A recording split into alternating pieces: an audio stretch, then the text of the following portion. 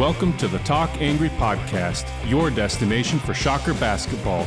Join us every episode from the Forge Audio Production Studio as we dive into game recaps, analysis, and interviews throughout the 2019-20 basketball season.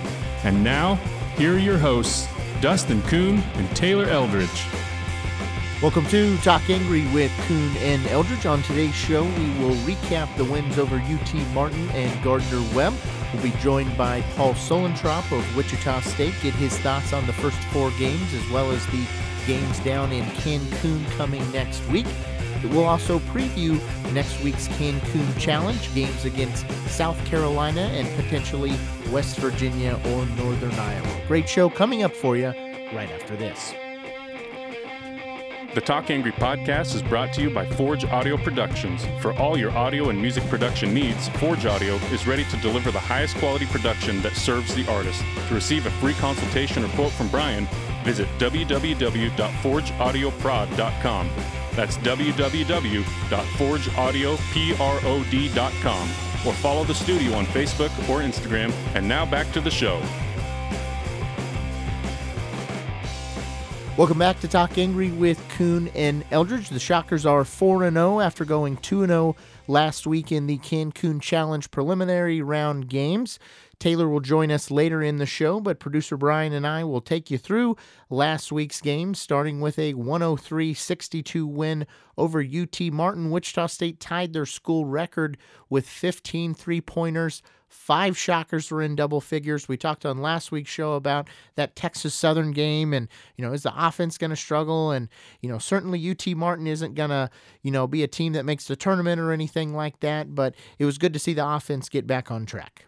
Well, I think what was really great about that game is so many people had a positive experience. I mean, when you're struggling on offense the way they did against Texas Southern, I think what's really important about these few games before they go into their next phase of a more difficult schedule is to just get everybody's mind right. Start hitting some shots, running your offense, and being honest, Tennessee Martin really didn't put up much resistance. They just kind of ran out there. But I really loved seeing Tyson Etienne, the way he was just stroking it. I mean, his shot just looks super smooth. So just seeing guys, being aggressive, looking for each other, sharing the ball.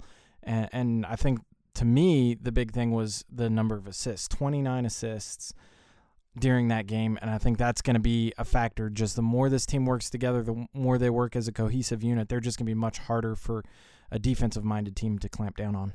There were some gaudy statistics from this game. Wichita State was plus 48 in bench production. They were plus 24 in points in the paint. They shot 56.3% from the field, and their 56 bench points were the third most ever in school history. They also scored 100 points for the first time since 2017. But maybe the most encouraging thing that came from this game was Jamarius Burton and his shooting. He scores 18 points.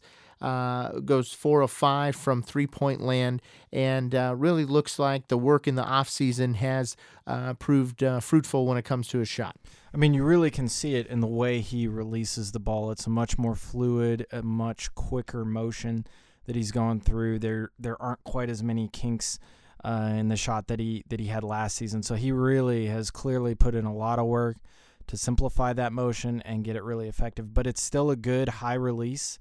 I think it's still effective, and he doesn't have to be an amazing shooter. If he's an amazing shooter, man, he's going to be really hard to stop with his size and physicality that he can bring to the game. But just being a threat from the outside really forces teams to respect him, and I think that allows him to bring his point guard skills into the game.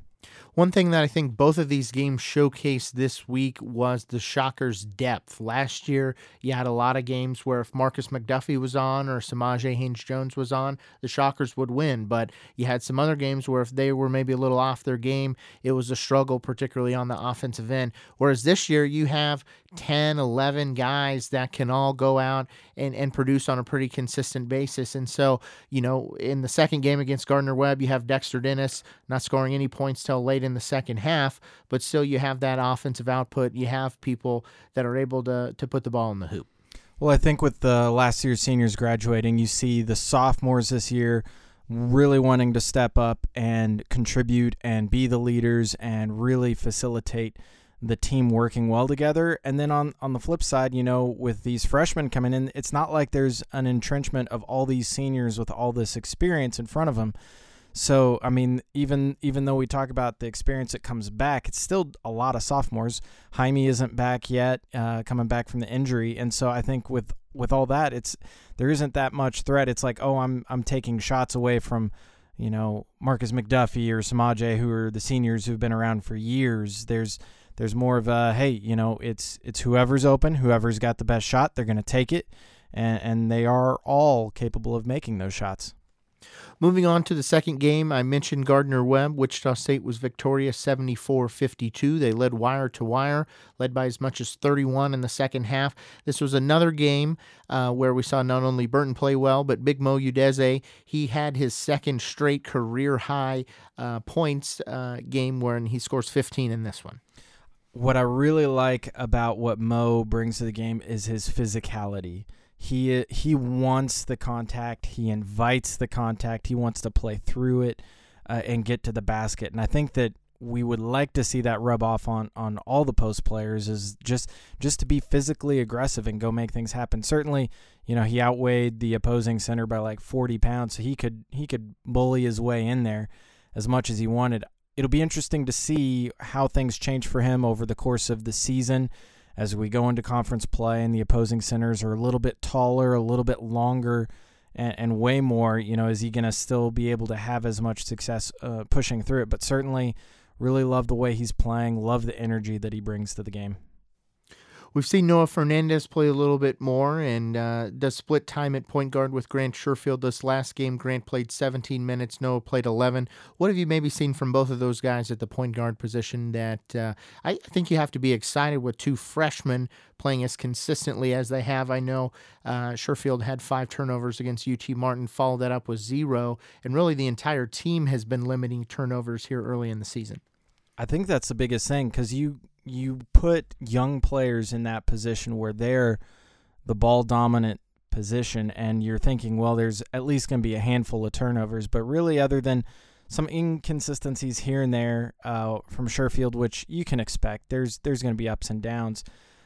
They've really taken good care of the basketball, and I like the way that they see the floor. There was a great pass from Sherfield to Trey Wade in the post, just in the dunker spot, just a really quick one-handed pass with a lot of mustard on it, just made it easy for him to go up and dunk. And so they see the floor well.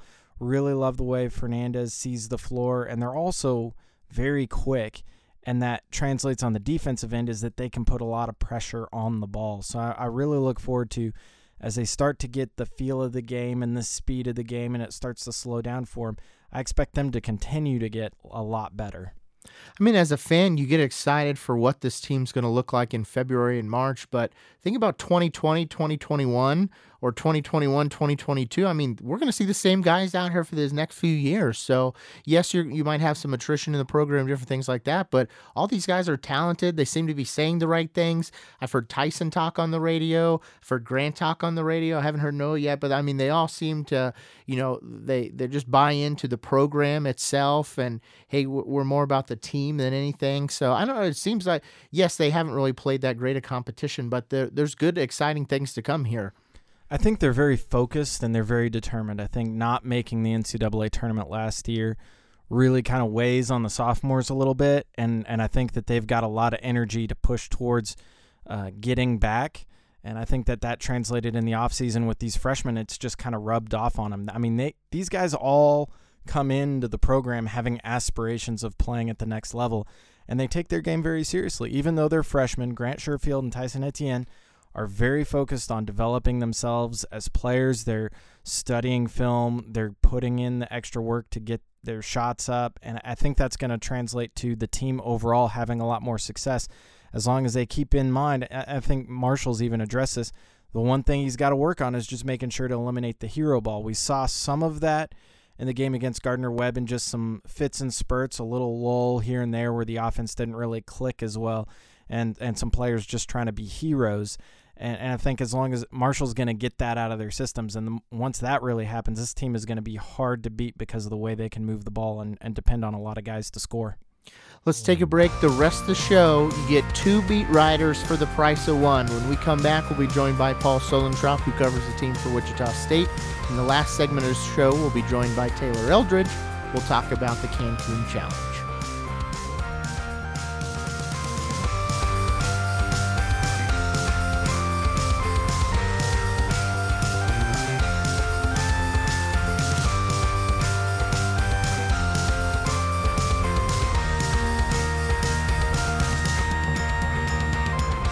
Welcome back to Talk Angry with Kuhn and Eldridge. We're joined now by a voice that is very familiar to Shocker fans. It's Paul Solentrop, who covers Shocker athletics for Wichita State. Paul, how are you today? I'm doing well. How are you guys? We are doing great. And my first question is, do you get to go down to Cancun, to sunny Mexico next week? I'm not. I will be here in hopefully sunny Wichita. I'll be watching on TV like everybody else. Well, that's not as fun as I wanted to start things off, but the Shockers have had a good start to the season, 4-0, a little bit of a scare with Texas Southern, but I think most fans have seen things that they can get excited about. Certainly you've seen areas that I know the team still wants to improve on, but kind of first question for you would be, has anything surprised you thus far 4 games into the season, or maybe what are you pleasantly surprised with? I don't know that there's anything tremendously surprising. After watching this team, I didn't watch them a whole lot in the summer, but you check in on practice every once in a while. And then once it gets into September and October, you watch them a little bit more. I went to the close scrimmage against Nebraska. And so from that, and then from talking to people that, coaches that were there more often, I thought this team had a chance to be pretty good. Maybe they didn't play as well as I had hoped in the first 2 games. I think we saw that come out in Texas Southern. So maybe that was a little bit of a surprise. But then, boy, I think they really played well in the next 2. And, of course, you got to adjust for the competition. But maybe the guards, in some ways, are coming along faster than I thought. I thought they were going to be good, but the turnovers numbers are really low, and I think that's really encouraging. Now, again, you got to account for competition, and there are a couple of those games where they didn't pass the ball very much. Therefore, there were fewer chances for turnovers. So, no, I think it's. I guess maybe Asbjorn thought maybe he'd get off to a stronger start, build on last year, and his playing time is really cut back. Paul, you mentioned we're coming up out of the struggles against Texas Southern. Team was really turning it around, but the schedule of strength is not quite very high yet, and we're getting ready to go to this off-site tournament, playing a Frank Martin team, potentially playing a Bob Huggins team. How do you feel like this offensive explosion we've seen the last few games is going to translate when the opponent's defense really starts to ramp up? Well, I think the schedule was set up really well for a team that, although it kind of seems experienced because a lot of the guys played a lot last year, there's only one senior in Jaime, and he's not playing. And then there's a lot of freshmen, a lot of sophomores, so it's not a super experienced team. So I like the way they set up the schedule. I think it'll kind of lead naturally. You're able to fix some things. You're able to have some things go wrong, but still win. You're able to get better, get some confidence, get a lot of things going in a positive direction.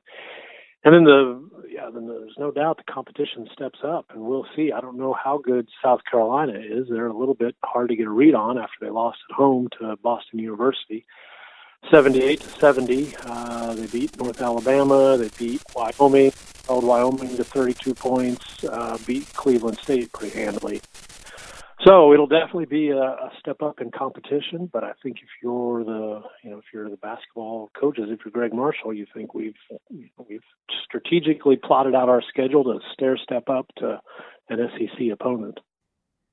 If you look at KenPom rankings, actually the Shockers are the second highest rated team coming into this Cancun Challenge, only trailing West Virginia, which is at number 50.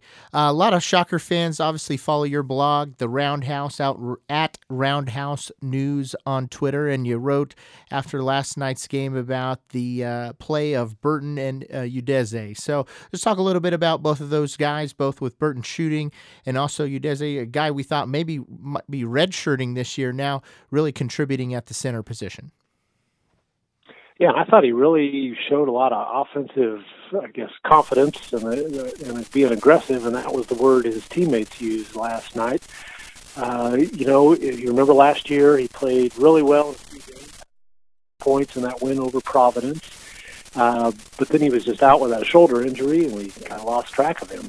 But I think he really showed, he got the ball in good positions. He's not a guy that's going to make a lot of, 2-dribble moves and fake and those kind of things. But if he gets the ball in a good position, he's long. And if he goes, aggressively to the hoop, that's what we saw. And he got to the free throw line, made some free throws. So I think that was really encouraging, especially when you consider that, at some point, perhaps soon, they'll get Jaime Echenique back. And Jamarius Burton, boy, that's just been great because you looked at him and the one area where he really needed to improve was shooting. And, small sample size, I guess you got to warn him against that, but it really looks good. And he's definitely putting the ball in the basket. So he's really played well. Before the season, we saw KU and Missouri decide to start up a annual series in basketball again. So from Wichita State's perspective, is there one team or one program out there that you'd like to see them start a series with again that maybe they have some history with? This just is my favorite question in the world. For years, I've been thinking that, or I say years, I guess all the way back to 2013. I think Creighton and Wichita State should do an Omaha, Kansas City, Wichita series. I think that would be excellent for both teams. I think they could draw well in Kansas City. I think both teams, they have rivals. Creighton's got Nebraska. Creighton's got the Big East. I think Wichita State will develop rivals in the American. They've got OU and Oklahoma State, which has been nice, but I think that Wichita State Creighton thing, as long as you don't let it go too long, I think that would be special. I think people would like that and be a good way to showcase both of those programs. How do you see things turn out in the American Conference this year? Houston, I think everybody has a lot of respect for Kelvin Sampson, and they lost a lot of talented players, especially in the backcourt, but I think they will be one of the better teams. And then I have not checked. I know Jaron Cumberland had sat out a game or two for Cincinnati, and I don't know if he's back, if he is still playing, then that's very helpful for the Bearcats. If not, perhaps that would knock them down a peg. Final question for you. We saw Jaden Michael sign with the team here this week for next year. So just maybe talk about the depth that this team will have the next 3 years, really, as long as everyone stays with the program, having about the same roster through that time period.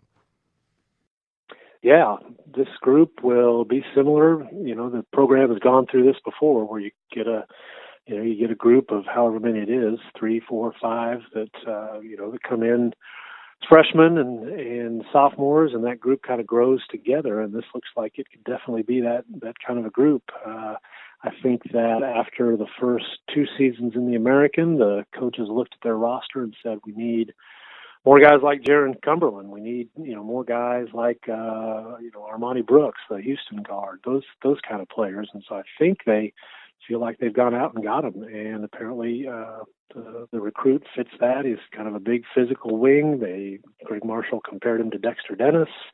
And if he's that kind of player, then that's exactly the kind of guy that you need to win in the American. So, yeah, if they are able to keep this group together, then that would seem to really, really be a good thing for Wichita State basketball.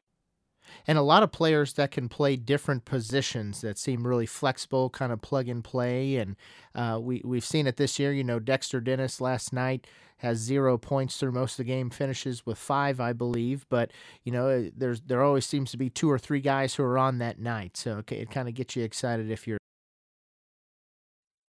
Especially in the backcourt. I think he's got several people that can play point guard, which means you can put 2, maybe even sometimes 3 people with point guard skills on the floor, and that really helps if you want to push the ball. Really helps with shooting to spread the court. Greg Marshall has talked a lot about that, about how much he likes his team shooting and how it can spread the defense. So, you've got Jamarius Burton, you've got Grant Sherfield, Tyson Etienne. Eric Stevenson isn't really a point guard, but boy, he had some nice ball handling and passing moments last night. So you've got 3-4 guys that you can put out there that you feel pretty confident about their ability to make plays for other people, knock down a jump shot, get the ball out on the break. And that's a really nice thing to have. Well, it's always great to talk to you, Paul. We appreciate you taking the time. Our listeners, of course, can follow you on Twitter at Paul Suellentrop and at Roundhouse News. Any exciting stories or things you look forward to covering throughout the year? Just looking forward to some of the standard stuff. Men's basketball, women's basketball has some interesting stories. There's always, when you got so many athletes out there, there's always interesting things going on. Basketball will be fun, a lot of home games. So I'm looking forward to all those kind of things. And with Eric Wedge leading the baseball program, I think we'll have some storylines in the spring as well. Yeah, and boy, that's not, now we're almost to Thanksgiving, and when you're to Thanksgiving, it's almost Christmas time, and then, baseball seems to get started really quickly after that. They're putting in new turf out at X Stadium, and I know people are very excited. They've sold skyboxes, they've sold tickets, and people are eager to see, Shocker baseball return to some prominence, definitely. Well, have a great Thanksgiving, Paul. Thank you. Thanks for your time.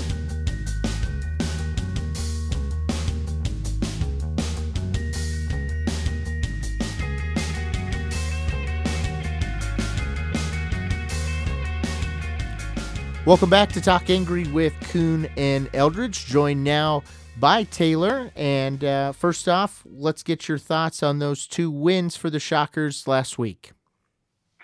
Yeah, I mean, they did exactly what we talked about last week is, they wanted, after they were 2-0, but they hadn't really played well. The level of play wasn't up to, Greg Marshall's standards, and it's early in the season, first 2 games, you can kind of write it off, but, they found a way to get the win. But, before these Cancun games where, there's going to be a step up in competition and the caliber of athlete, you wanted at least some feel-good momentum going into that, and that's exactly what WSU did this last week with coming off those 2 games in 4 days. And, they put up 103 points, no better way to build confidence than to hit 15 threes, tied the school record, drop 103, and then followed up with, a dominant first half against Gardner-Webb. Wheels kind of fell off there the last 3-4 minutes of that first half, but overall, I thought it was a pretty good performance from WSU. Anytime you jump out to, a 20, 25-point lead in the first half, things are going to kind of be wacky from there on out. But, Gardner-Webb, they rallied and got it within 13 right after halftime, and you kind of got that uneasy feeling like, wow, are they going to really let them back in this game? And then they put their foot down. I think they went on like a 13-0 run, something like that, to put the game away again. So exactly what WSU needed. Play, and the defense has been lights out all 4 games, and now we got the offense. They got their offense going a little bit. And, things are looking good going into Cancun. A lot of momentum on both sides of the ball. Pretty much everyone who's playing, is contributing in some way. And he's got that bench of 11 deep, and all 11 are, doing their own things to help WSU win right now. I want to talk about last Sunday. You had all of Shocker Nation refreshing Twitter every 30 seconds. First of all, we might need to talk about what is classified as big news versus really big news and different things like that. There seemed like a lot of, some people thought Greg Marshall was getting signed to some lifetime contract or a big new series with We're KU getting Wiseman Creighton. as a walk-on. Yeah, I saw a lot of conspiracy theories out there, but it was pretty darn good news Jaden Michael, 4-star guy, reclassifies to 2020. We talked a little bit with Paul about this, but basically now you have the exact same roster for the next 3 years. Talk a little bit about, maybe, I know you talked with some folks from Rivals and you've studied Jaden's game. Talk a little bit about him and also maybe what this roster looks like moving forward. Yeah, well, first off, that tweet took off way more than I ever expected it to.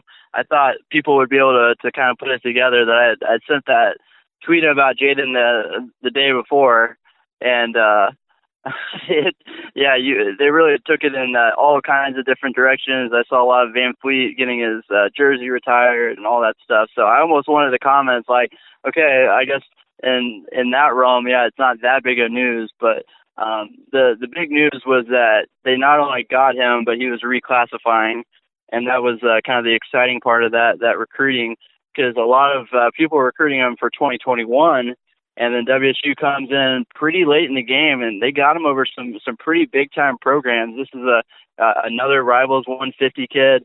I mean, Marshall signed 2 last year in Etienne and Sherfield. Now he gets his 3rd in the last 2 years, and this is a big time gift for Greg Marshall. To credit Tyson Waterman, he was the lead on this recruiting. He's been worth his weight in gold so far for WSU on the recruiting trail. I mean, he's got Sherfield, he's got Dexter Dennis. He brought him with them, so a lot of really good players have been brought in already by Tyson. So yeah, Jaden Michael. Basically, I mean, a Dexter Jr. I mean, I don't know if he's going to be able to be the scorer that Dexter is already. He's definitely not the shooter that Dexter is, but in terms of athleticism, he's a freak athlete and defense first. I mean, this guy gets after it. There's not too many guys that are in the top 150 in recruiting based on their defense, but Jaden Michael is certainly one of those guys. And it's not like he can't score, but he's more of a slasher. And for the role that WSU is bringing him in for, he's probably not going to average, 15 points a game for WSU. He's going to be kind of the role that I would compare him to is maybe like a more athletic Zach Brown, kind of the defensive stopper on the wing. And having that guy and Dexter Dennis on the same team, that's going to be scary good for WSU to have 2 long wings, long wingspan, 6'5", and can just guard 1 through 4 basically. So this is a big time get for WSU. They don't need scoring, like you said. I mean, this is going to be the same roster for the next 3 years. You guys got guys like Sherfield and Etienne and Noah Fernandez and Dexter, Eric, Jamarius. So going to need scoring. They got exactly the kind of player they need. That glue guy, that junkyard dog, Rashard Kelly, Zach Brown types. So perfect fit for WSU's roster over the next 4 years, and kind of gives them some protection too in case Dexter blows up and goes to the NBA. You have basically a Dexter Jr. in the waiting at small forward. The Shockers have one more game on their homestand before going to Mexico next week. They play the Oral Roberts Golden Eagles this Saturday at 2 p.m. The game will be broadcast on YourView Kansas 22. The Golden Eagles are 2-3 on the year. They were picked to finish 3rd in the Summit League. They've lost to familiar names in Oklahoma State, Tulsa, and Iowa, although these games were pretty close. They lost to Oklahoma State by 5. They lost to Tulsa by 7, and they lost to Iowa by 13. So, a team that is 172 in KenPom, this is another game that the Shockers should win, but at the same time, they've played against a pretty decent competition so far this year. Yeah, and they have Oral Roberts as a really good freshman guard that's been playing well for them early on. They have a good big guy, 6'8", 240, kind of like a Mo Udeze for WSU. So, and speaking of Mo, I mean, how good has he been these last 2 games? 2 starts, 2 career highs for Mo. Marshall really challenged that center group. Those 3 guys, after the first 2 games, they had more fouls than field goals or points, more fouls than points. And Mo Udeze has really stepped his game up the last 2 games, and 15 points. He's so good as the roll man in the pick and roll offense. And also, they can throw it down on the block and you can go get a bucket now. And WSU has not had that, without Jaime Echenique. So that's a big development. And Marshall kind of hinted that we might see Jaime on Saturday, too, depending on the news. I have not heard anything today. We're taping this Wednesday night. I have not heard anything yet on how Jaime's his follow-up doctor's appointment went today. They should know the news. That doesn't mean they're going to publicize it, but we'll try to find out on Friday. They usually have like a assistant coach press conference. So maybe we'll hear an update Friday, but he hinted that he might be able to play on Saturday, which will be, I think, exactly 1 month after he had broken that left hand. So those are kind of two storylines to pay attention to. But like you said, Oral Roberts kind of along the same lines as a Gardner Webb and kind of like a Nebraska Omaha, good teams in their conferences, definitely not pushovers. WSU's gonna have to play well to put them away, but if they just bring a C plus game, they should be able to take care of them. But you don't want a C plus. You want another high B, maybe even an A game, another maybe a 100-point explosion again. So we'll see if WSU can carry this momentum they've kind of built these last two games. You want to go be going into Cancun with some momentum, and it's going to be kind of a rough road trip there because I think they're leaving at like 4 a.m. on Sunday morning to go to Cancun. So they're going to have to kind of get adjusted before that big game on Tuesday. You talked about a freshman guard for Oral Roberts. That's actually their leading scorer, 6'1" freshman guard Max Abmas. He's averaging 16.4 points per game. As far as next week is concerned, on Tuesday, the Shockers will take on the South Carolina Gamecocks. They come in at 3-1 on the year after a surprising loss to Boston University on Tuesday night. They lost 78-70. The game on Tuesday will be at 5 p.m. and will be broadcast on CBS Sports Net. So I think this Cancun Challenge is neat because all three teams that the Shockers have a possibility of playing, of course, they're going to play South Carolina and then the possibility of West Virginia or Northern Iowa. There's some interesting storylines. A lot of Shocker fans familiar with Frank Martin from his time at Kansas State. Obviously, you followed him at South Carolina. You got the Huggy Bear in West Virginia. And then you have old foe Northern Iowa and Ben Jacobson from the Missouri Valley. So let's start with South Carolina, though. Do you think their loss to Boston University, is a negative for the Shockers that gets South Carolina back on track, or that it, maybe shows the Shockers that these guys can, maybe be taken down? No, I think it's, it shows kind of the sign of weakness of South Carolina. They play Gardner Webb. Gardner Webb's actually going straight from Wichita to South Carolina. And so that'll be kind of a score to watch on Friday to see how they fare against them. But yeah, you're right. Whenever you lose a bye game at home to an overmatched team like Boston, it's just not a good sign. And, it can kind of go one of two ways, kind of like you say. it could snap them back and be like that's a wake-up call and get them playing close to their potential, or, it could kind of fester and, the snowball can kind of keep going, kind of like what's happening with South Florida right now. They've lost a couple bad ones at home, and it's just kind of building and building. But South Carolina, they're dogs, man. They're so good at attacking the glass under Frank Martin, one of the best offensive rebounding teams in the country. The problem is they can't make shots, so there's a lot of offensive rebounds available. So they're kind of like, the Shockers of last year, where they're winning with defense and rebounding, not shooting well at all. I think they're shooting like under 28% from the three-point line. So they win ugly. That's kind of the Frank Martin way. So if WSU can not get, in the muck and kind of play their game, and I know Marshall, he's more than comfortable playing a game like that, but WSU has a little more offensive punch, I think, and with the way that they've looked the last two games, who's to say that they're not the favorite to win it? Go down there and win this thing, especially with the way that they're playing. That'd be a huge confidence boost early in the season if this team can start 7-0 and come back to Wichita, Cancun Challenge champions, and a couple nice wins under their belt, start building that NCAA tournament resume. The Gamecocks were picked to finish 10th in the SEC preseason poll. They're currently KenPom ranked number 69. You talked about the rebounding, Taylor. They're plus 10 in rebounding margin. They also averaged 9.3 steals per game, so that's something that, the Shockers have been really good at not turning the ball over so far this year. That's something they'll have to continue to do. The leading scorer is 6'6" sophomore guard A.J. Lawson. He's averaging 17.5 points per game. Any other thoughts on the Gamecocks? Yeah, this is a game that they're really good at defense, like you said. They're good at turning people over. Their effective field goal percentage, I'm looking at their KenPom right now, 37% for effective field goal percentage. It's just unreal.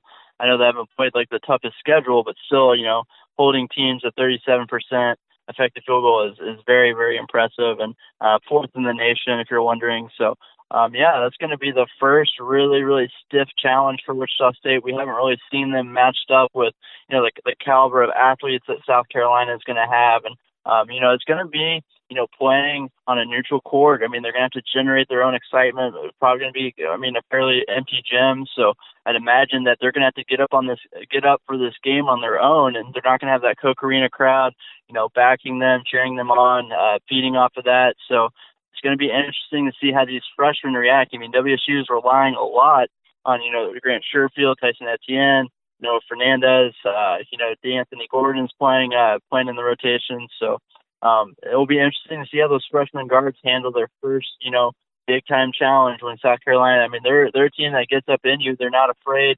to really get up in the guards and try to force turnovers. And they've handled the ball, like you said, extremely, extremely well. They're basically a top 5 team in the country right now in terms of, turnovers per game, turnover percentage, any metric you want to look at.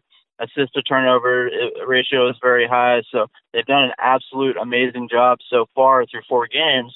But, they haven't seen a team like South Carolina. So that's going to be the big challenge, is just to see how those guys take care of the ball.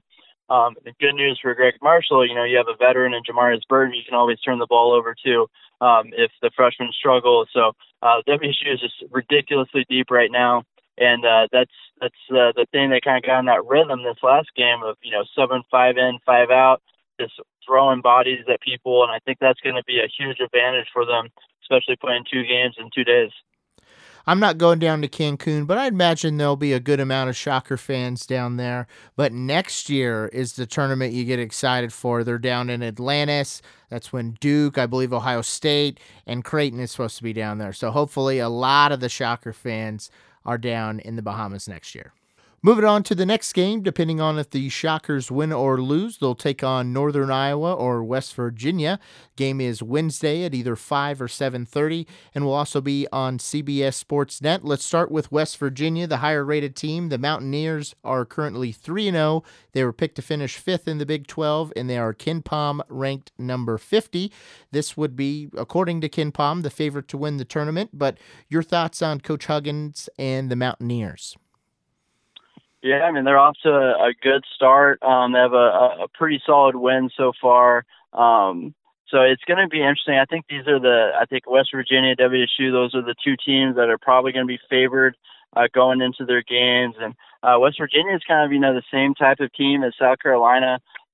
Frank Martin has, worked with Bob Huggins. So, the minds think alike. And what is surprising to me about West Virginia this year is that they're off to a pretty good offensive start. They're known for their defense under Huggy Bear, but the defense is kind of struggling a little bit to their standards. They're fouling a ton so far, putting people on the line.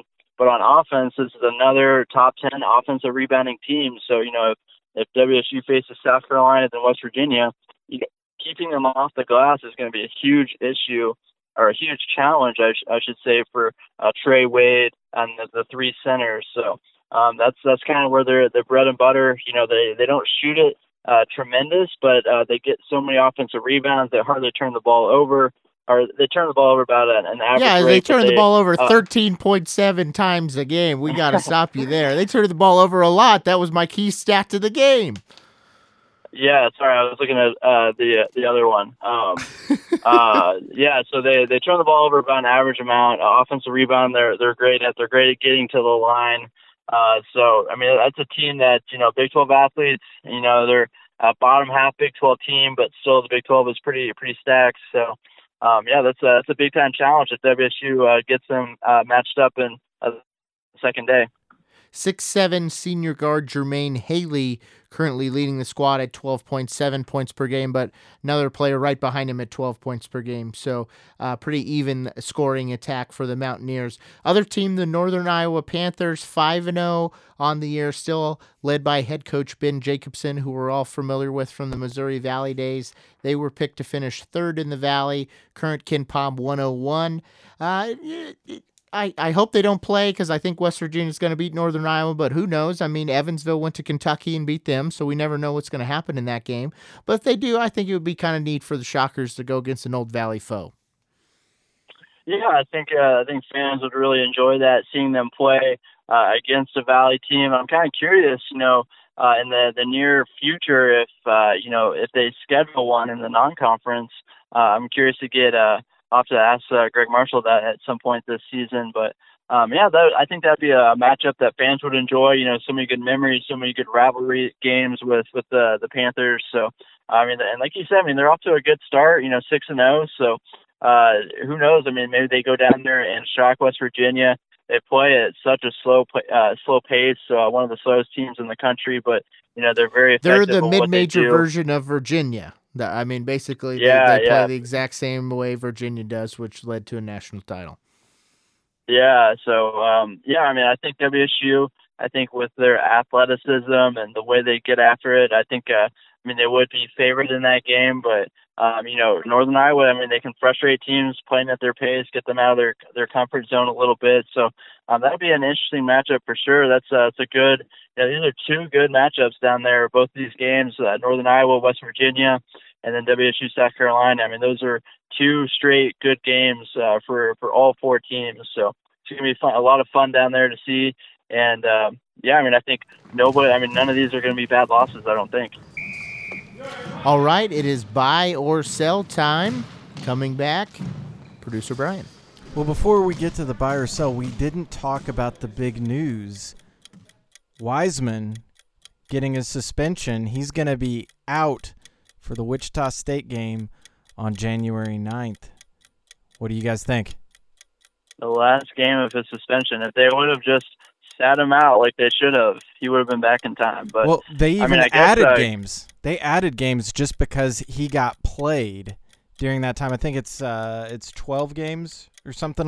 Yeah, I think the Wichita State is the 12th game. Yeah. Memphis fans have some right. I tell you, they're all become lawyers on Twitter all of a sudden. And they're all going to appeal it. And who knows, they are going to appeal the suspension, and it could end up being where he does get a play in Wichita. I'm a little tired of the whole saga. Did something happen that shouldn't have happened? Yes. Is he going to pay his punishment? Yes. And we can just all move on. Hopefully, don't have to keep talking about this every week. All right, so buy or sell. We'll start with you, Taylor. Do you see that there are 2 or more future NBA players on this roster, buy or sell? On Memphis? No. Wichita State's roster. 2. Oh, on Wichita. 2 or more. I will sell. I think, someone would really have to develop to become an NBA player. I think Dexter gets a chance. I think the freshman guards have a chance, but they're both kind of undersized for like NBA guard standards, so they would really, really have to be good players. Who knows? Maybe Jaime Echenike comes back too, and just balls out. But I'm gonna sell that for now. If you're asking me, like right at this moment. Well, it's only fun now. It's only fun now before it's obvious. Taylor, I remember another undersized guard who no one thought was going to make the NBA. That was Fred VanVleet. And you know what he did? He bet on himself and he made it. So I'll buy that. I think Dexter is certainly going to have the opportunity just with his athleticism and maybe a Tyson, a sharpshooter. And we'll see these guys develop. All right, so it's been no secret that Asbjorn has really struggled out the gate. There was a lot of talk in the offseason as far as he was really making big strides. Second half of last season really turned things around and became an impact player for Wichita State in the American Athletic Conference. But he struggled these first 4 games. So buy or sell, Asbjorn will redeem himself in conference play this year. Dustin. I'm going to sell that just because I feel like he's pretty far down the depth chart right now, and I still think they're going to have a rotation, but there's only so many minutes they're going to go around. Coach Marshall's on the record of saying when Echenike's in the game, that gives them, some additional opportunities that they maybe don't have with the group right now, although Mo's playing good, so I know it's just a small sample size, but hopefully we see these guys continue to develop. He's a big body, someone you can throw in there, particularly when you get into conference season. I think you want to use all 5 fouls on all those centers as much as you can and really get physical, but I would have to sell that. I'm also going to sell for the same reason that Dustin said. I just don't think the minutes are going to be available. I think Echenique, from what I was hearing before the injury, he was the best player on the team. And, even the hand, I mean, he's not able to shoot. I mean, he's not left-handed, so it hasn't affected him really. I've been told that he's stayed in shape. He's still looking really, really good. So I think when he comes back, he's going to play about 50% of the minutes. And, that three-headed monster is going to, dwindle the second and third heads. And I think Mo Udeze has a stranglehold on that second spot. And then Pourbaix has been playing better. And, I just don't see the minutes available for Asbjorn. I will say I think there is going to be a Central Florida type game. Maybe it's at Memphis when Wiseman is playing. Maybe he's able to put a big body on Wiseman. I do think there will be one game in the American Conference schedule where Asbjorn helps WSU win, or if they didn't have him, they wouldn't win the game. So I think he will still serve a purpose, but I don't think he's going to be a consistent producer for WSU. All right, so the big surprise starting out the year was with the injury to Jamarius Burton. Grant Sherfield starting at point guard all 4 games to begin the season. Now we've got Burton healthy again. He's playing really well, hitting his shots. Fernandez is back in the game. He's got the foot injury dealt with, and he's playing some more.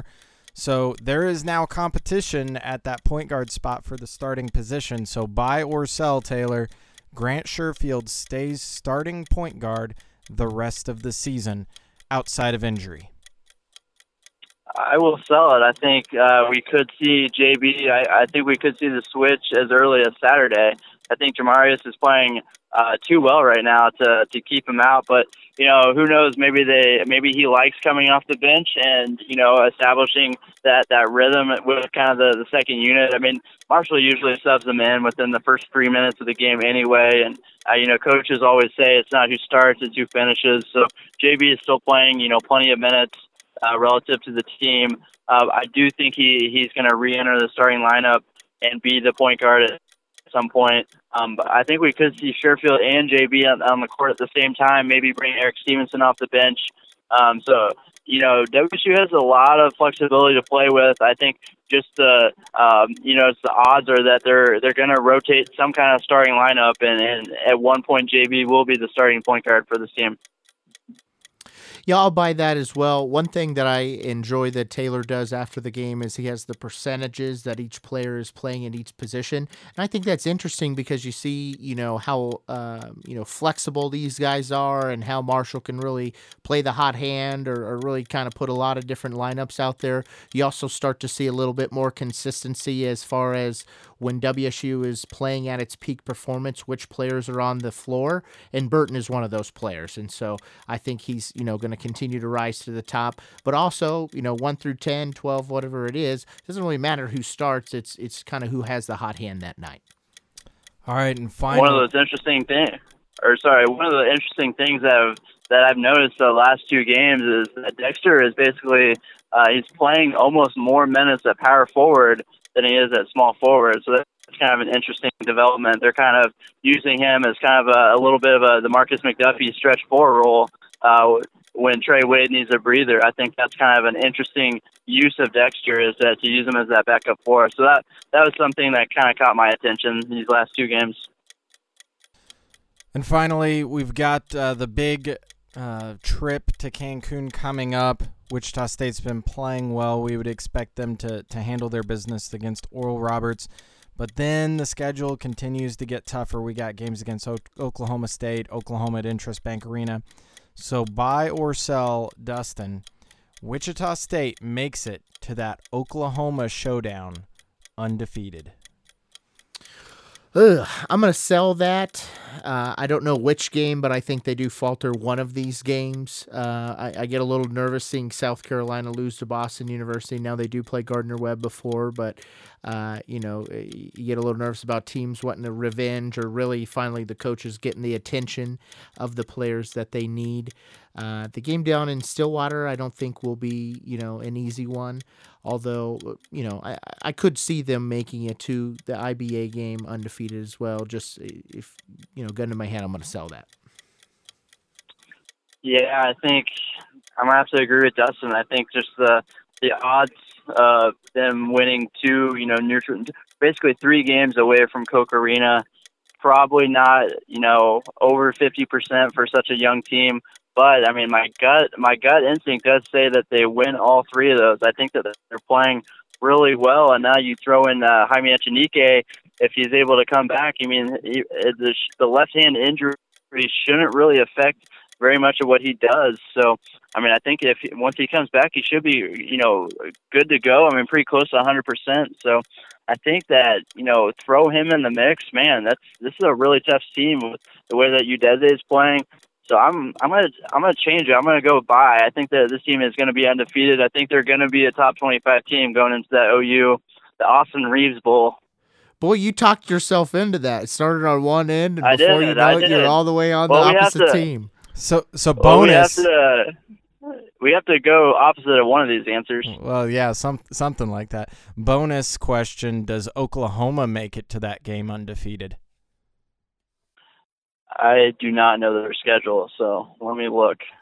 Bonus question: buy or sell the Shock Block? What do you think about that? I didn't like that name. I'll sell it. I think the student section itself, they're doing better things, but yeah, I don't think they're not filling up the whole student section, but they're being more creative. I've seen them do more, chants and stuff like that. So that's been now. Let's talk improved. about that. You can't yell nuts and bolts. We got screwed every damn time you don't like a call. I mean, they said that 7 to 8 times last night. Let's get a little creativity, But they have some different. Been dressing up tropical the other night. I mean, it's been good. We just need to see more fans in the seats.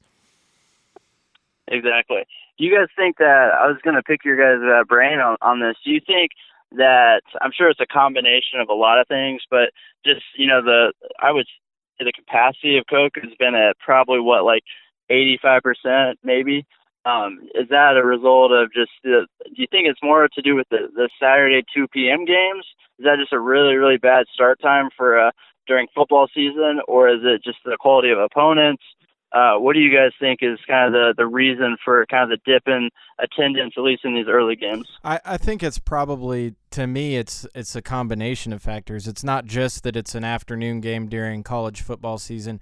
It's also really nice weather those Saturdays. For some reason, we just hit a couple days where it was really nice outside, and so you also have opponents that are really going to get people excited, or let's say an average fan, or even just a layman fan to get up out of their seat and say, "Oh, I want to go buy a ticket to see." No offense, but I don't want to go buy a ticket to see UT Martin or something like that. Right. I think it'll pick up once the games are going to be against VCU and Ole Miss. I think you're instantly going to see that packed house, that energy be there. And it's certainly, while we complain about, it's not as full as it could be, it's vastly superior to, 90% of any of the other major conference schools can get against, nobody.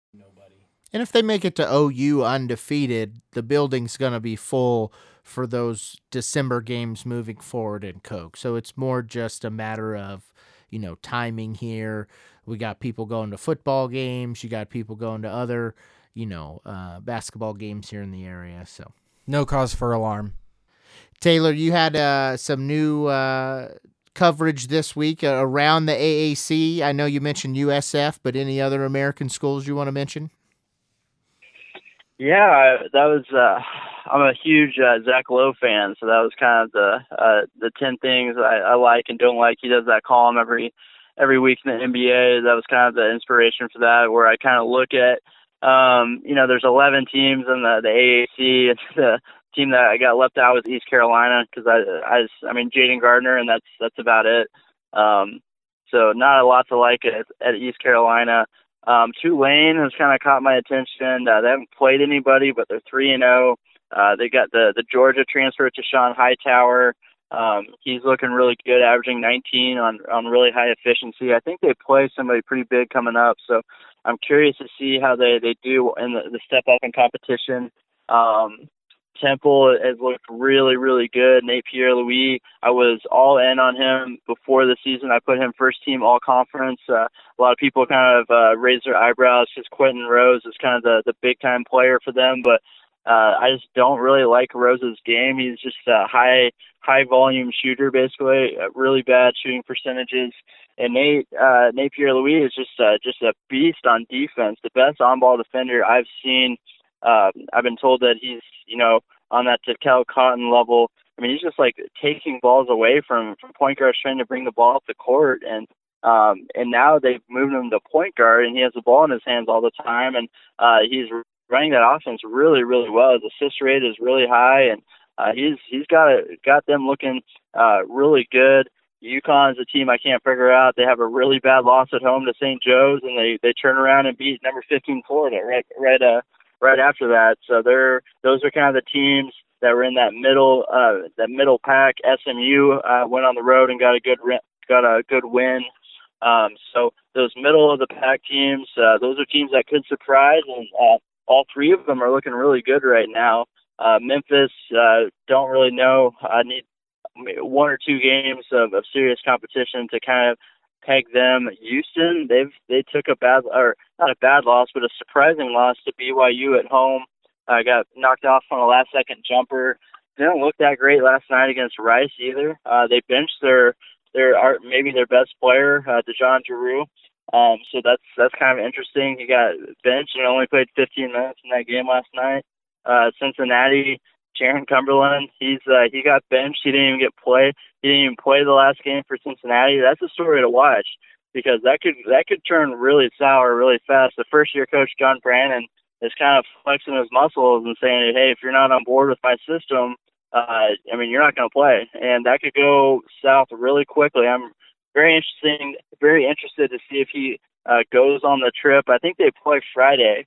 So I'm very interested to see if he plays and makes that trip. If not, man, Cincinnati, that could be a huge loss for Cincinnati. Kind of, knock them out of that, probably the title discussion. So I think the top of the AAC is looking pretty wide open right now with Wiseman out. He's going to have to come back and kind of get the chemistry back with those guys. And Houston losing to BYU. Cincinnati's without the reigning AAC player of the year. So honestly, WSU, they had those two rough first games, but they have a chance to look like the best team in the American, at least early on, if they can go to Cancun, get those 2 wins, go get a nice win at Oklahoma State. So they have a chance to kind of position themselves as a title contender at the very least. And I think the AAC is maybe a little more open than originally thought, because Houston's not looking as elite as I thought they would. And now it's going to be interesting to see, what happens with Memphis. I still think, they're the most talented team, but, now we're going to see how they look without Wiseman and, without a 7-footer that they can rely on for 20 and 20 almost every game. Last question, how many dinner rolls are you going to eat over Thanksgiving?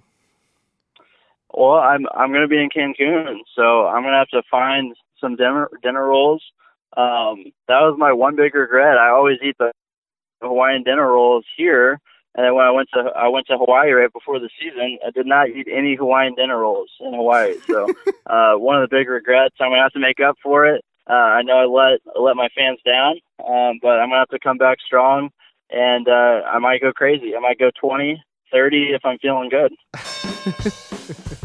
Well, have a good time down in Mexico. We'll be back after that to recap the Cancun Challenge and get you ready for some big non-con games coming up in early December. Gotta rate us 5 stars, baby.